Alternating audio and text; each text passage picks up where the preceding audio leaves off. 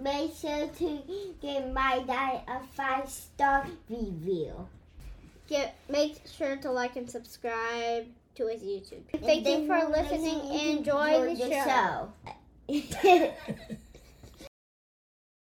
And it feels like if we get back to a place where guys like yourselves who disagree on some of these political issues, but who agree entirely on the how, and you treat one another in a certain way because it is how you are commanded to treat one another, boy, that would be a big step in the right direction.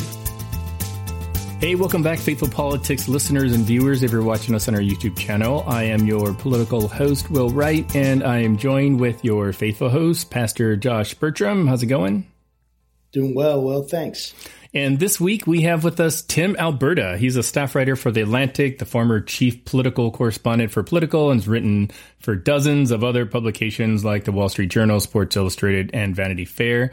But this week we are talking with him about a new book that he's got out called The Kingdom, the Power, and the Glory, American Evangelicals in an Age of Extremism. So welcome to the show, Tim. Thank you guys for having me. Yeah, it's our pleasure. And I have to say just at the top, I'm a big fan of your work. I've been a regular reader of all the things you've written, and especially the things that you write about in the faith and politics space. So I'm just so happy that you can be here to kind of chat with us for a little bit. But I do want to get into, kind of your journey to write this book. I mean, the book is just phenomenal. I mean, it really is. It's like with everything from like the prologue. I mean, the prologue actually got me hooked, which is sort of a weird thing when I read a lot of prologues. So maybe you can share with us kind of your personal journey on how you got to a place where you wanted to write a book, The Kingdom, the Power, and the Glory. Yeah, well, I didn't plan on writing this book, and in many ways, I don't think I ever would have been comfortable trying to take on a project like this. Otherwise, I'm a Christian, and I was born and raised in an evangelical family. My dad was an evangelical pastor. My mom was on staff at the church. All of our friends, our family, our whole community was, built around the evangelical church. And, I think like many people my age who were raised in that environment, as you get older, you start to question certain things. You grow skeptical about certain things. Kind of relating to the institution more than anything else. Didn't really ever affect my faith, but certainly you start to, look at certain people, look at certain issues differently. And all of that said, I still never would have thought to sort of step out and write any of this the way that I have, were it not for kind of a personal tragedy in my life, which was actually right after I had published my first book, which was about kind of the collapse of the post-George W. Bush Republican Party and then Donald Trump's takeover of the Republican Party. Right as that book published, my dad very suddenly died. And the last time I saw him... So sorry. Yeah, it was one of these crazy things that can happen in life where like the highest high suddenly intercepts with the lowest low and leaves you just reeling. And in fact, the last time I saw my dad was when he'd come out to Washington, D.C. for the book launch. He and my mom drove out from our home in Michigan, and we had a great time together.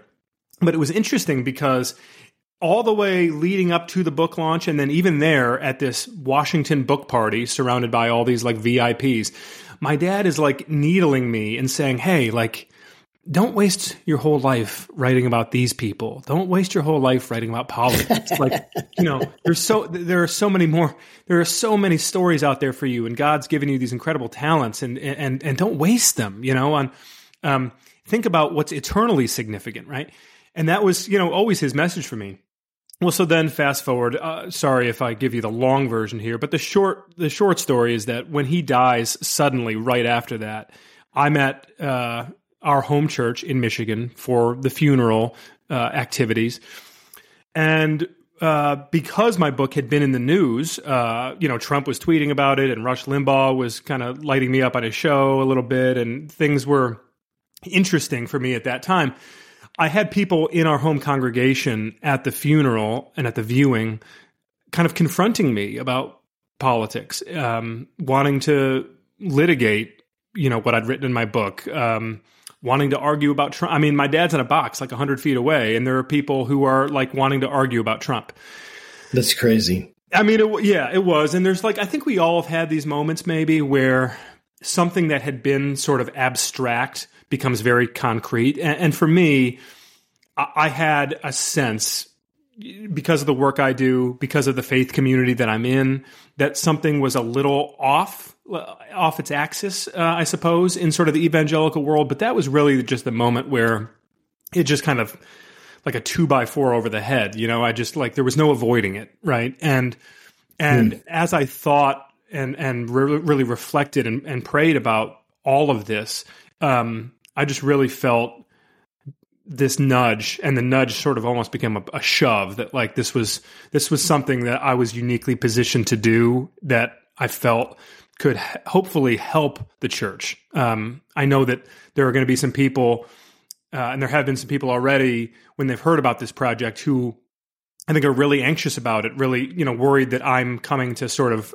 burn down the church. In fact, it's just the opposite. I really felt that there was a moment here to press pause and try to facilitate a dialogue about what's gone wrong, but also what is still right, and how we try to get this thing back on track.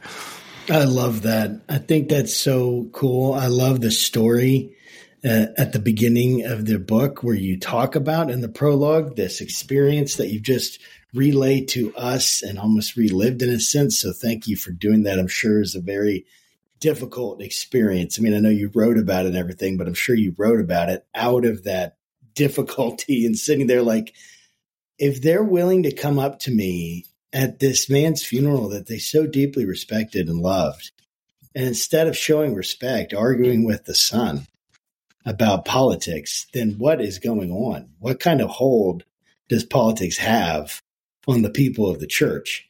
And the more that I think about this, the more that I'm interviewing people that write these amazing books, the more I read books like yours, I just get very, very, very concerned.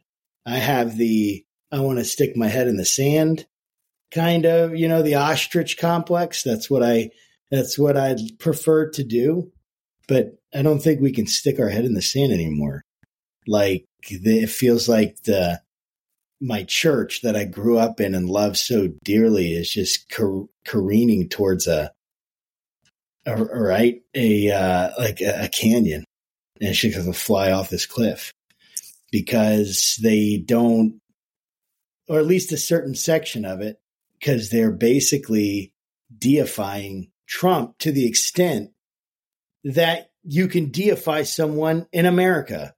I mean, to say that someone is God's instrument is basically the closest we can get to deification in America. This isn't North Korea, it's not a giant cult yet. I hope it never, ever becomes that. But I got to take a step back, and you can, and Tim, I got to say, I resonated so much with your book, with your thought process, with the just feeling like things are so off. Like, what is going on? Almost feeling like there's so many things that are about us so much. I can't recommend it highly enough. And I'm excited we get to talk about it. And I want people to buy it and read it. But I want to take a step back and ask a process question, because I'm in a doctoral program for a doctorate of ministry, and I love ancient history and stuff like that because I'm a Bible guy and I love looking at all that stuff. And so I'm kind of getting a sense of how do you figure out things from ancient history, right? You have the primary sources, all that. But looking at data now, they had to be selective every time they chose what they're doing, when they're writing ancient history. And they had access to a fraction of the information we have access to. And how was it trying to wade through the bewildering amount of information that you had to go through? And then talk about the selection process. How did you say, yeah, I want to put this story in. Yeah, I want to do this. Oh yeah, this one's good, but it's not quite good enough. Real estate's expensive in the book. So we got to figure that out. How did you go through that? Man, that's a really interesting question. What I set out to do first and foremost was really just learn. I wanted to go places I hadn't been. I wanted to spend time around different sorts of people, different settings, different church sizes, different church traditions. I mean, again, we're not, and I make this clear at the outset of the book, we're not casting a net all the way across Christianity here. In other words, this is not a book that's meant to sort of examine the historic black church or the progressive church or the mainline Protestant tradition or the Catholic. I mean, this is really a book aimed at the conservative evangelical church in America. Now, you're always going to have some sort of definitional overlap and some, Venn diagramming happening. But basically, within that tradition, within the conservative evangelical tradition of today, there is such a massive spectrum to explore that even within that sort of narrower confine, I really wanted to make sure that I could safely say that I had gotten kind of from one pole to the other, that I had explored the entire thing, so that I wasn't caricaturing, so that I wasn't kind of giving disproportionate emphasis to certain things culturally or theologically or politically or otherwise. So I really spent like 3.5 years on the road. I mean, I was just wow, that's remarkable. Yeah, as you guys see, like in the book, I mean, I basically every corner of the country. I actually did lose count at one point of the churches, but I mean, I was well over 100 churches, but then all kinds of like kind of just ministries, nonprofits, college settings, Christian schools, you name it, right? And then I think the culling process for me was I was about halfway through that reporting journey when I started to think very concretely about, okay, how do I organize this into something that makes sense, right? And I had always, since I was a little kid, like I've always been fascinated by the Lord's Prayer. We were looking for, it's just a funny aside, my mom and I were looking through some like old photo bins and like childhood things in my parents' basement not long ago. And I actually found this picture I'd drawn of my dad. I must have been in the pews as like a 7-year-old on a Sunday morning. And I drew a picture of my dad preaching and then wrote the Lord's Prayer underneath it and underlined the kingdom, the power, and the glory. So I started thinking about that phrase, the kingdom, the power, and the glory. And it really started to click that, okay, maybe this is particularly with the emphasis in the first part of the book on America as a sort of counterfeit kingdom, and as in some ways almost a competing kingdom for too many Christians. And that's when things started to fall into place. So process-wise, once I really had that thematic cornerstone in place, then I could start to sort through these different reporting trips I'd been on, the different interviews, the scenes, the characters, and try to figure out, okay, how do these puzzle pieces fit? And then once a couple, you get the big corner pieces into place, and suddenly it starts to make a lot more sense. But there were a couple years there where it was just like, spaghetti at the wall, and you're just like you're just seeing what's like, am I ever going to get this thing written? Exactly. Yeah, exactly. That's so funny. I was going to ask you about the title of the book because we speak to a lot of authors here, and I'm always curious. Like, did you choose the name of the book, or did your publisher? So I'm curious because the kingdom, the power, and the glory actually has some significance for you. Like, did you choose that name? I did, yeah. Chose the name and chose the subtitle, which is American Evangelicals in an Age of Extremism. And yeah, it was interesting because, I'm writing for a secular publisher, right? Mm-hmm. This book is published by HarperCollins. It's edited by a non-Christian. I think it was important to me to get feedback along the way.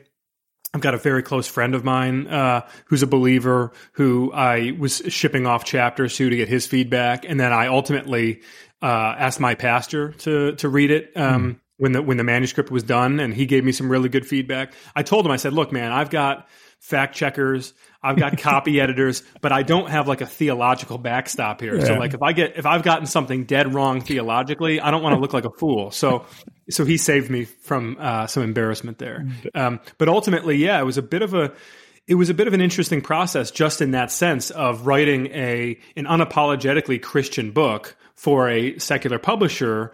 There's a bit of a needle threading there, but they've been great, and I think hopefully we'll be able to introduce it to a bigger market than would typically be receiving this sort of book.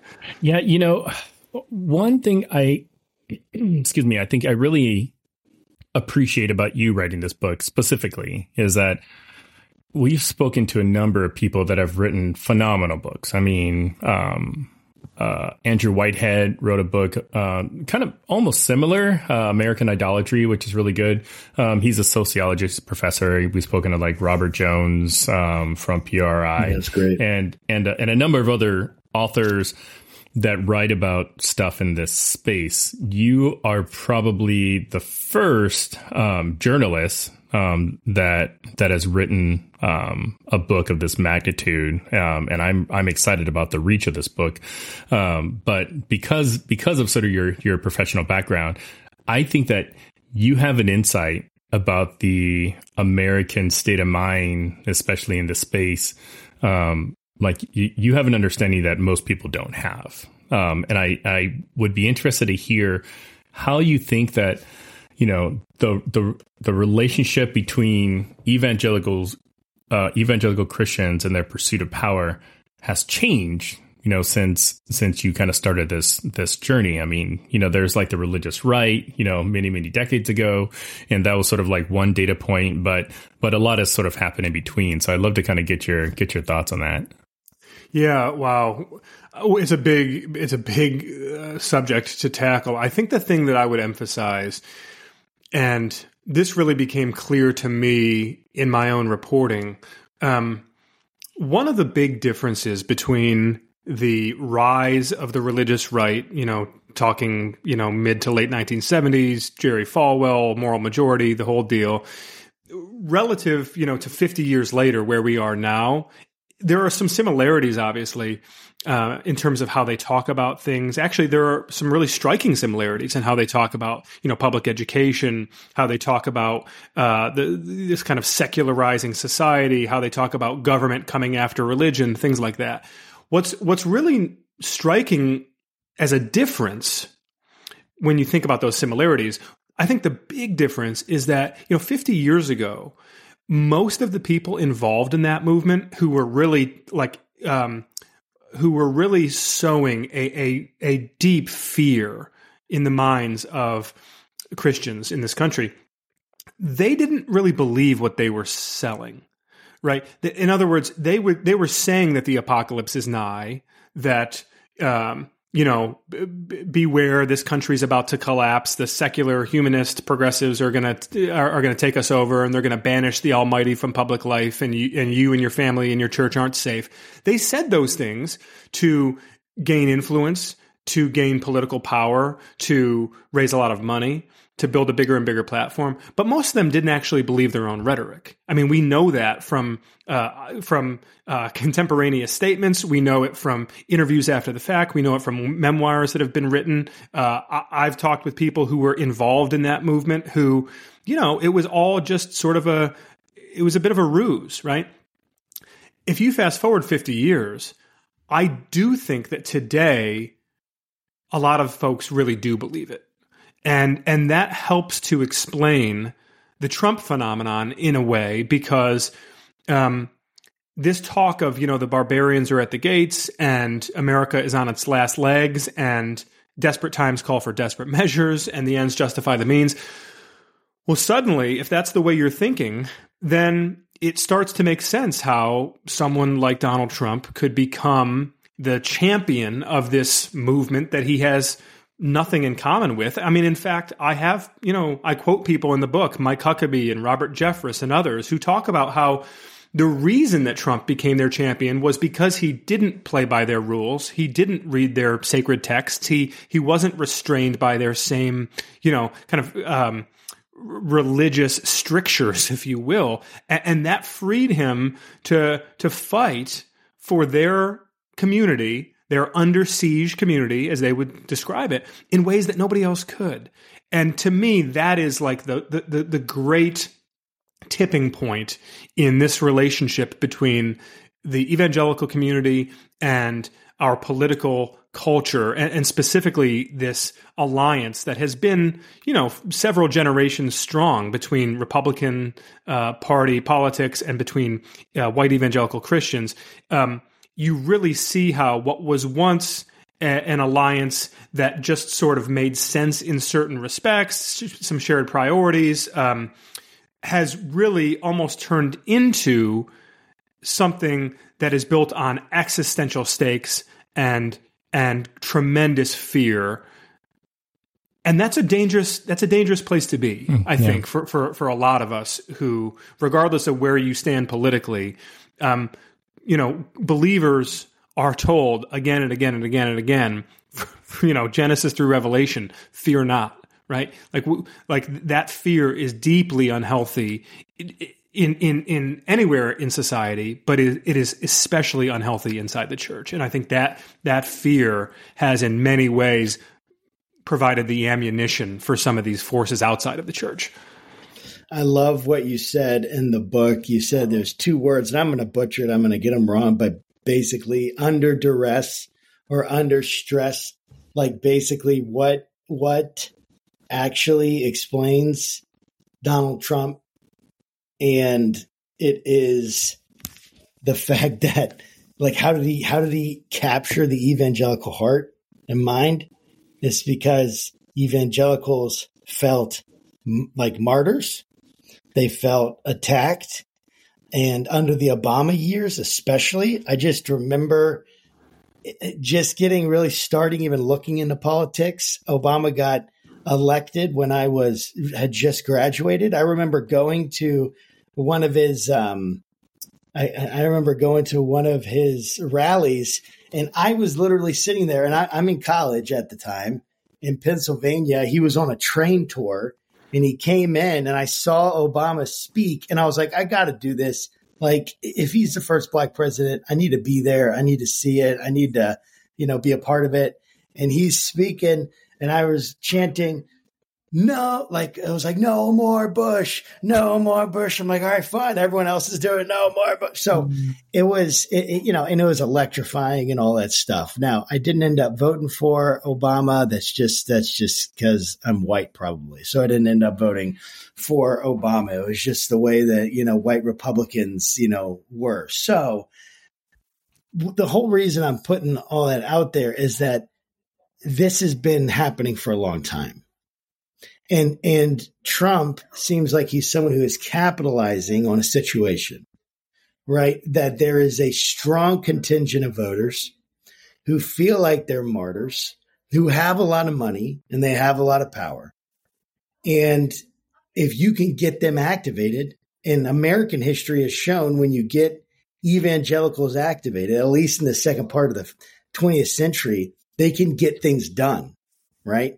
And move things forward. And if you get them with a cosmic battle, then now it's good and evil. Then then I'll die for it, right? Then I will become a martyr for it. Like that kind of, and I've heard people talk about that. And I've heard people talking about it for a long time. It's deeply concerning to me. People tell me, hey, Sandy Hook I had a church member tell me, Sandy Hook was made up, right? They made all that up. They're just trying to take away our guns.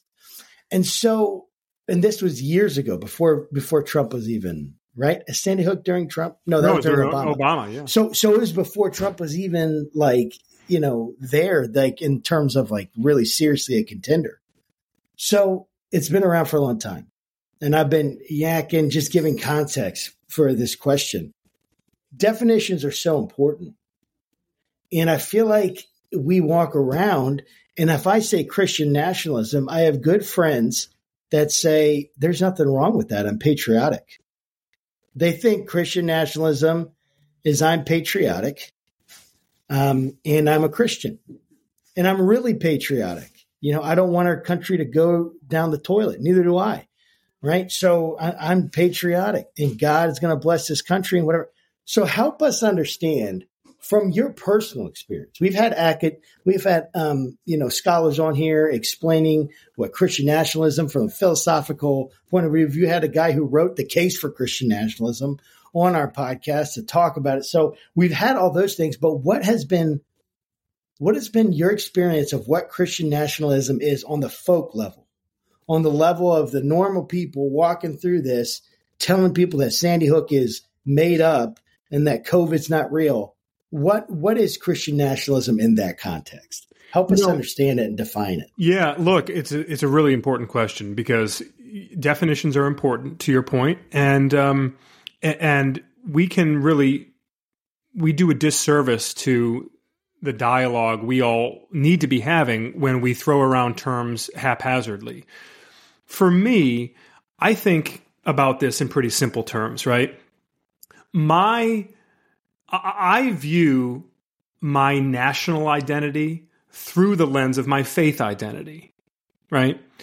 But I think for a lot of folks, that has flipped, and they view their faith identity through the lens of their national identity, right? And that's dangerous. It's dangerous for any number of reasons. I think when you start to get into this talk of Christian nationalism, we're talking about something more than just, we need to have a country governed by Christian laws, right? And we should declare Christianity state religion, as some people want to do, or we should impose a religious test on immigrants coming to this country, like Trump floated a couple of weeks ago on the campaign trail. It gets beyond that specific thing.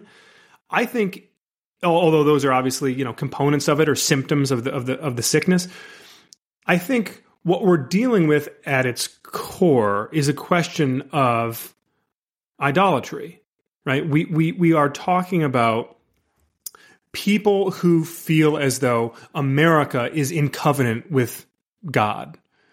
And when you believe that something is blessed, consecrated in that way, that thing can become an object of obsession, of worship, of idolatry. And you feel as though, as the pastor who succeeded my dad at my home church, he explains this better than I ever could in chapter 1 of the book. But he says, look, once you get to that point, you believe that fighting for America is fighting for God, and that you have to fight for America as though salvation hangs in the balance, right? And that is a complete misreading of Scripture. And I think we have to say this plainly, right? There's a difference between, in my view, folks who have just sort of gotten their priorities mixed up a little bit, and who, the emotion of the moment has gotten to them in recent years, COVID-19, George Floyd, Trump's reelection, January 6th, right? There's been a lot going on. It's a crazy time in America, right? There are some people who I think really mean well, and who they've just, they've strayed a little bit. They've gotten those priorities mixed up. There are others, however, who I think have really just brazenly and shamelessly hijacked Christianity and tried to weaponize the gospel of Jesus Christ for ends that are entirely abiblical, and they're simultaneously telling every other Christian that if you're not doing this, then you're a coward. You're weak. You're just like the Germans who didn't stand up to Hitler, right? And that is, I would say, sort of Christian nationalist in its purest form. Is Christian nationalism is sort of seizing Christianity, the concept of Christianity, and wielding it as a weapon to advance a nationalist ideal. And again, there are varying degrees of this. It's a bit of a spectrum that we can unpack, but there are certain folks who have done that in ways that are profoundly, profoundly damaging. And I think that's where we, as a body of believers, we are called, the New Testament model is, which we in America have completely turned on its head. The New Testament model is, grace for the outsiders. They don't know better. They don't know God. We are to treat them with grace. But real strict accountability for the insiders. Those in our tribe, those inside the church, we are to hold them accountable. And it feels as though the time has come for a bit of a reckoning in the church when it comes to this question specifically of Christian nationalism. Because if you Philippians 3:20 says, our citizenship is in heaven. And there are certain things in Scripture that are, a bit ambiguous. They can be interpreted different ways. But this question of the kingdom to which we are called and how God makes it clear and Jesus makes it clear that there is no competition here, that they will not tolerate competition. So we either belong to that kingdom to which we are called, or we belong to this kingdom ultimately, but it can't be both. There's no dual citizenship here. It's not an option. Stay with us. We'll be right back. Hey there, Josh Bertram here, faithful host of the Faithful Politics Podcast. I want to let you know about a compelling new spinoff, the Faith Roundtable, where I'll be interviewing top faith leaders, theologians, and scholars to unpack the pressing issues that are shaping the church in America today. We'll dive into topics like faith in public life, social justice, and how we can engage our communities more effectively. Make sure you don't miss any of our enlightening conversations by subscribing to it on our YouTube channel. Join me at the Faith Roundtable, where deep discussion meets thoughtful insight.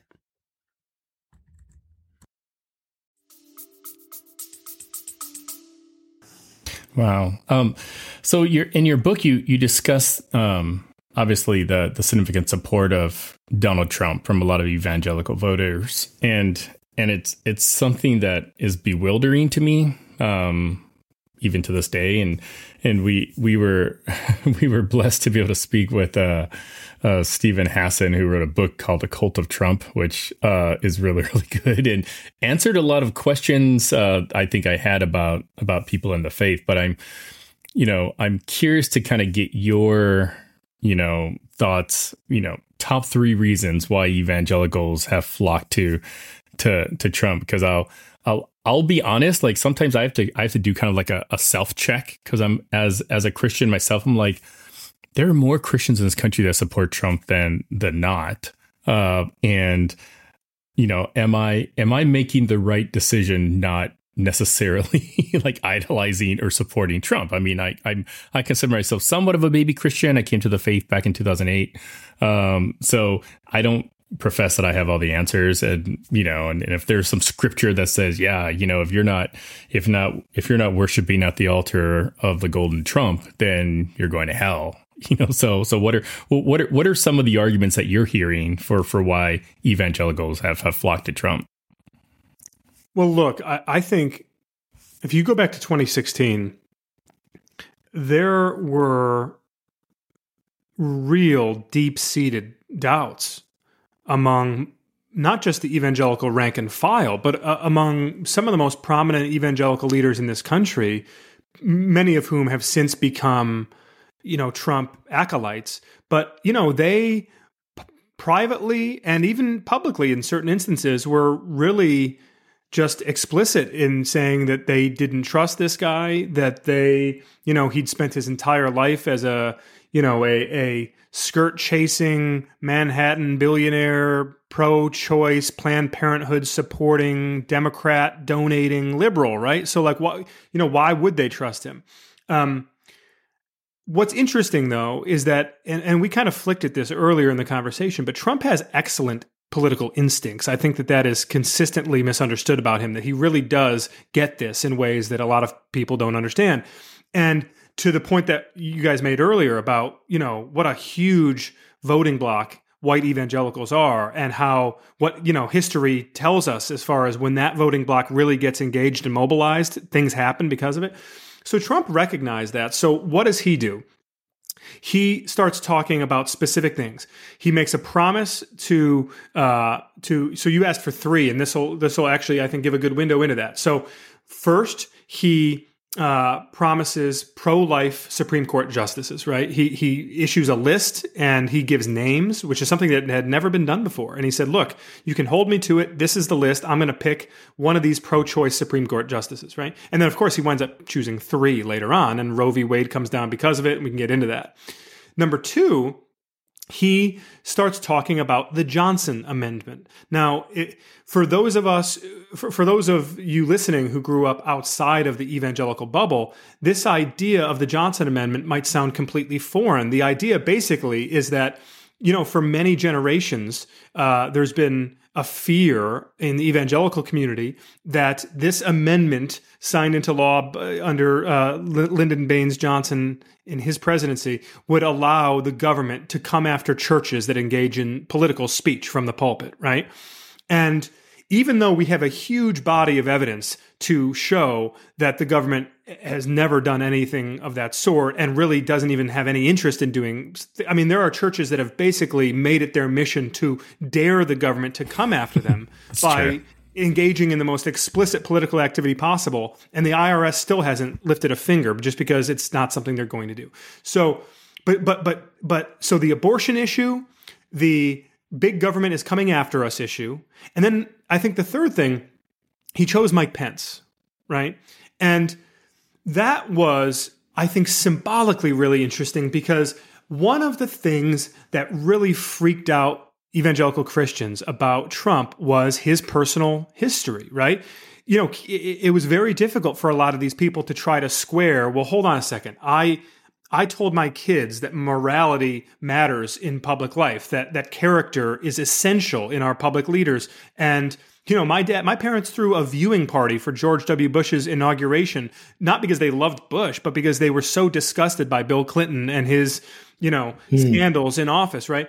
So it was difficult for evangelicals to reconcile that position with then voting for Trump. So when Trump brings onto the ticket the guy who, drinks milk with dinner every night and who won't go out to any sort of an outing without his wife present, and who is like a model of Christian virtue. And he is. I mean, listen, I can disagree with Pence and criticize him on a number of fronts, but he is a very decent man who's committed to his family and who lives out his values, right? Yep. And I think that was Trump signaling to a lot of these people, look, if you vote for me, I'm not going to backslide into the sort of depraved, Playboy channel cameo Donald Trump that you used to know, right?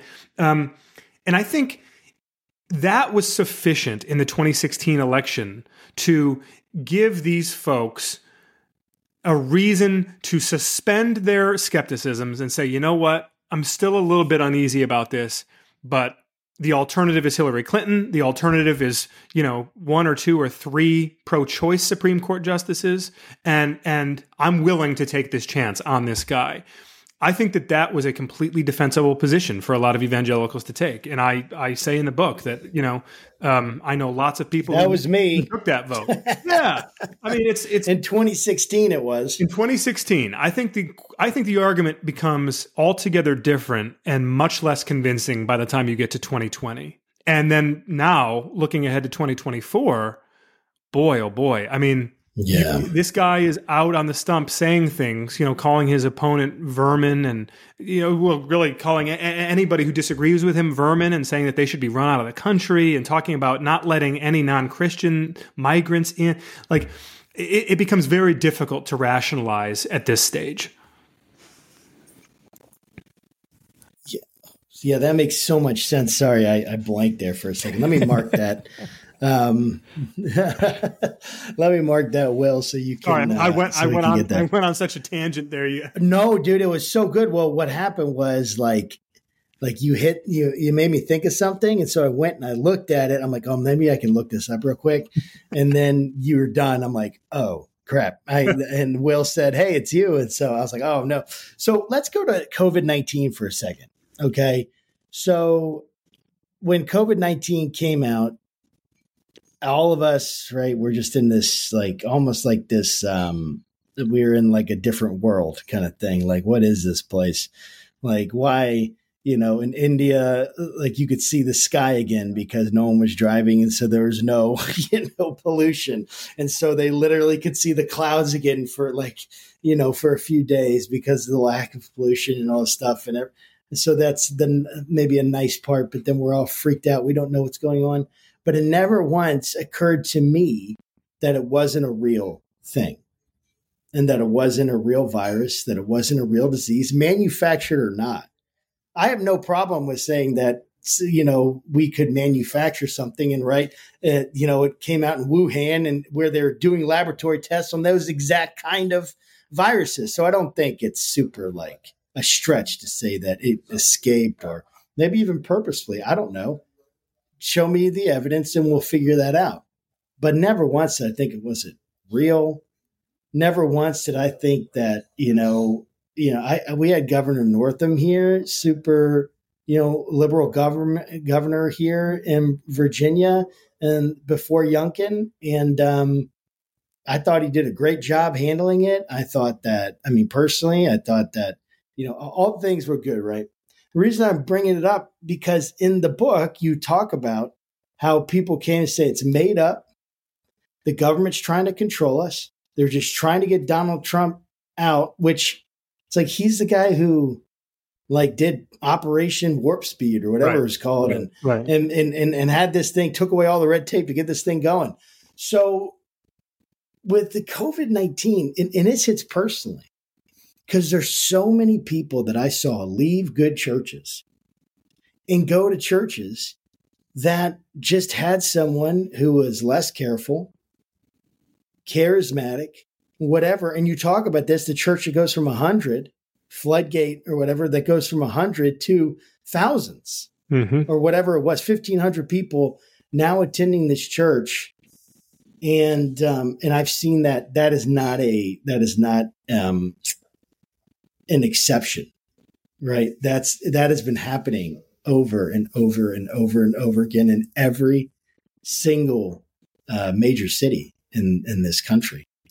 And how do you feel like the response of the evangelical church and movement? How do you feel like its response to the pandemic kind of reflected the values and the priorities that were really, like, how did it expose our idols, essentially?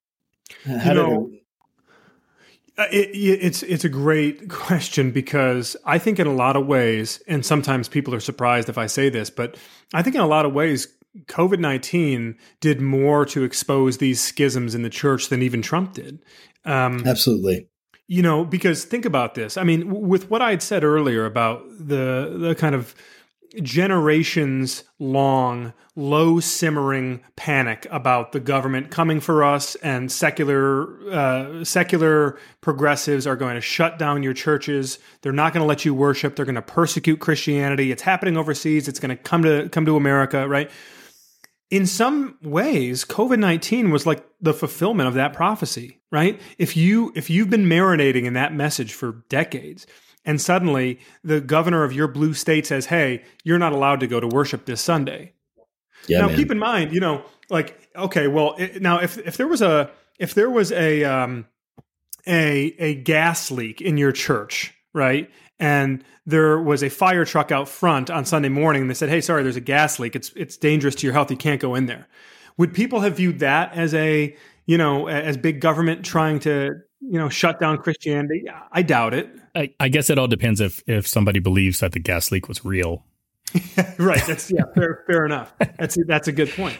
But it's like in some sense, I think all of this kind of crazy rhetoric around Christianity under siege and we're being persecuted, which, by the way, it just completely, we almost obscure the fact that, time and time and time again, Jesus, Peter, Paul, they're all like, yes, persecution, bring it on. Like that's like you want a recipe for drawing closer to God and becoming a better Christian, be persecuted, right? Like, but that's a separate podcast. But we're all getting so fired up and kind of bent out of shape around this idea of, the church being in the crosshairs of big government, that I think it gave a lot of Christians permission, they felt, to talk and behave in ways that they never would have otherwise.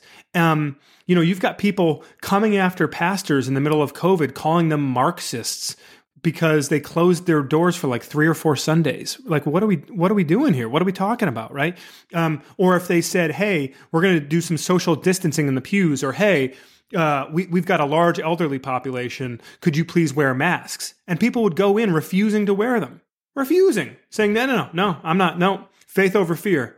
I'm not wearing a mask. Like, I'm sorry, but again, this is a psychological phenomenon that I think we've barely began to unpack here, and I think it's going to be something studied in the church for a long time. I think you're going to have seminary students who haven't even been born yet, who are one day going to learn about this period of church history, because it wasn't just the reshuffling from one congregation to the next that you described, Pastor, although obviously there was a ton of that, and I've documented a lot of it myself. It was also the behavioral changes that people suddenly felt free to again, it kind of goes back to the question around like wielding Christianity as a weapon, and viewing the church as like a battlefield to be conquered instead of a bride to be loved. That's what it felt like, is that churches suddenly were becoming battlefields, and the fighting was no longer over doctrine, over theology. I mean, those were like the good old days, right? And now it's, are you a Marxist? Are you a woke progressive? Are you practicing critical race theory if you preach about racial reconciliation? But all of that, I think, in a way, really does trace back to those first few weeks of the COVID outbreak and the decisions that some pastors made, especially pastors in blue states where you had Democratic governors imposing restrictions. That those wounds have not healed in these churches. And in fact, I've been talking with some of these pastors just in the last couple of weeks who I keep up with, and I think the fear obviously is, with Trump on the ballot again, with a Biden-Trump rematch looking very likely in 2024, whatever peace and harmony has been visible at surface level maybe over the last couple of years as people have tried to bind up these wounds, this thing could really fall right back apart and turn even uglier in some ways than it had been. What happened to the good old days of being able to excommunicate someone just for sexual sin? Now we have to.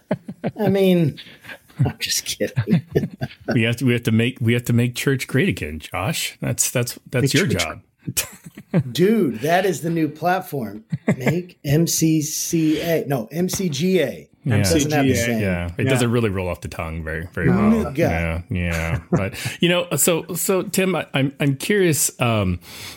You've spoken to a ton of people just kind of about, various faith related matters, and it's really easy to kind of just focus on all the, it's easy to focus on the downfall of American Christianity, because there's just so much material. But can you give us a story, an experience, an interview, or just, some interaction you've had with people that you've gone about the country, that can kind of, I don't know, reinstill some hope into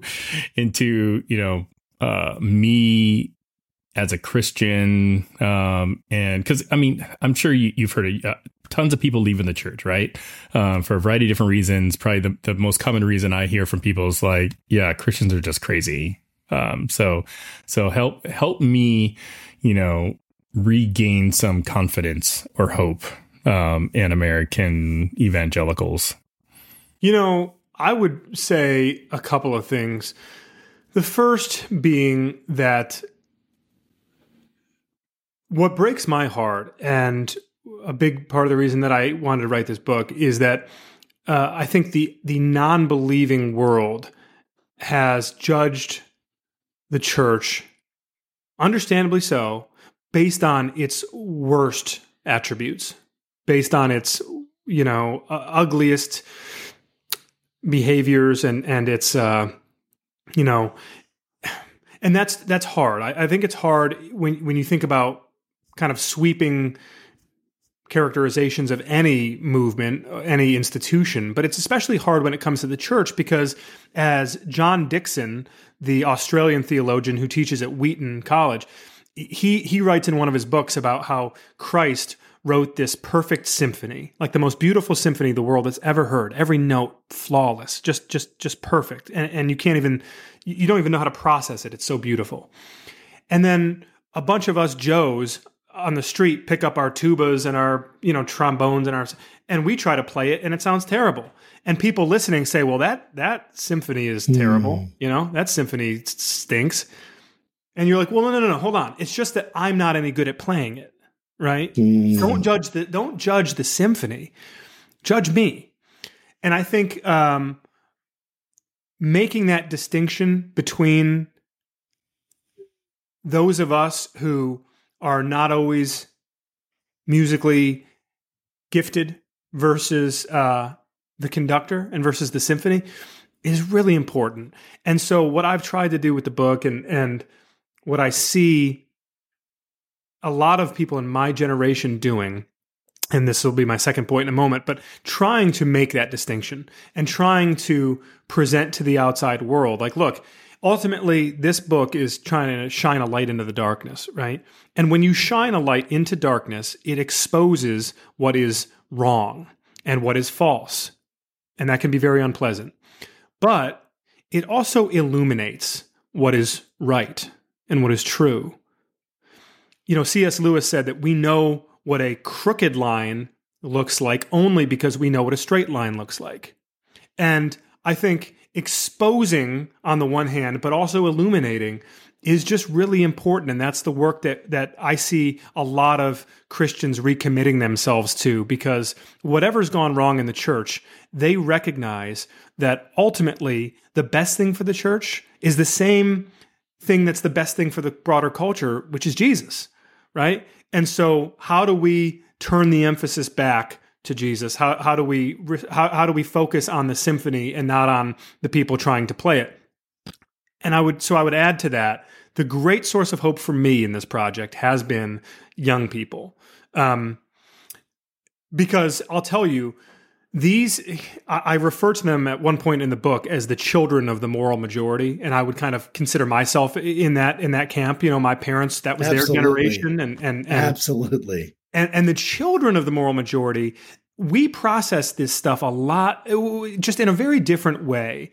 For example, I think where so many of the threats were externalized to the moral majority, right? The government is coming for us, and they're going to shut down our churches. It's the secularists. It's all from the outside, this threat.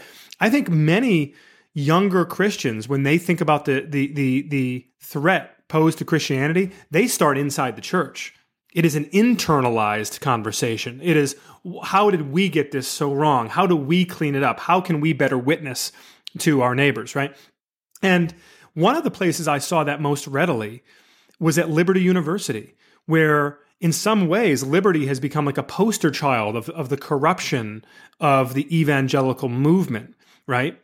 And yet, within that, you've got tens of thousands of young people on that campus, young, conservative, evangelical Christians who they want nothing to do with the Trump movement. They want nothing to do with the MAGA movement. They don't find their identity in American politics. And that is a significant generational break from where their parents have been. And the thing that I really notice about them, these young people, when they talk to their parents about it, they're not judgmental. They're not mean-spirited. They're not condescending. They're loving. They're trying to bring back these folks who have maybe lost the plot a little bit, who have maybe gotten their priorities a little bit mixed up. I think this next generation of evangelicals, they have their eyes wide open and they can see this for what it is. And that gives me tremendous hope. That's so good. I really appreciate you sharing that, Tim. So we're a podcast that's called Faithful Politics. You know, I'm very good at observations and stating the obvious. And so when we have Faithful Politics, the work we're trying to do in connecting people with people who think differently, to be able to talk about it, to be able to work through some of these issues, to not, stray away from difficult questions. What would you say or even recommend to even a podcast like us on how to implement the spirit, maybe the methods, but even more importantly, the spirit behind what you're trying to get out in this book? How can we be a part of that light, that, the hope and that light that continues, even though maybe sometimes it looks small or whatever? Like, there are people, there's always a remnant, right?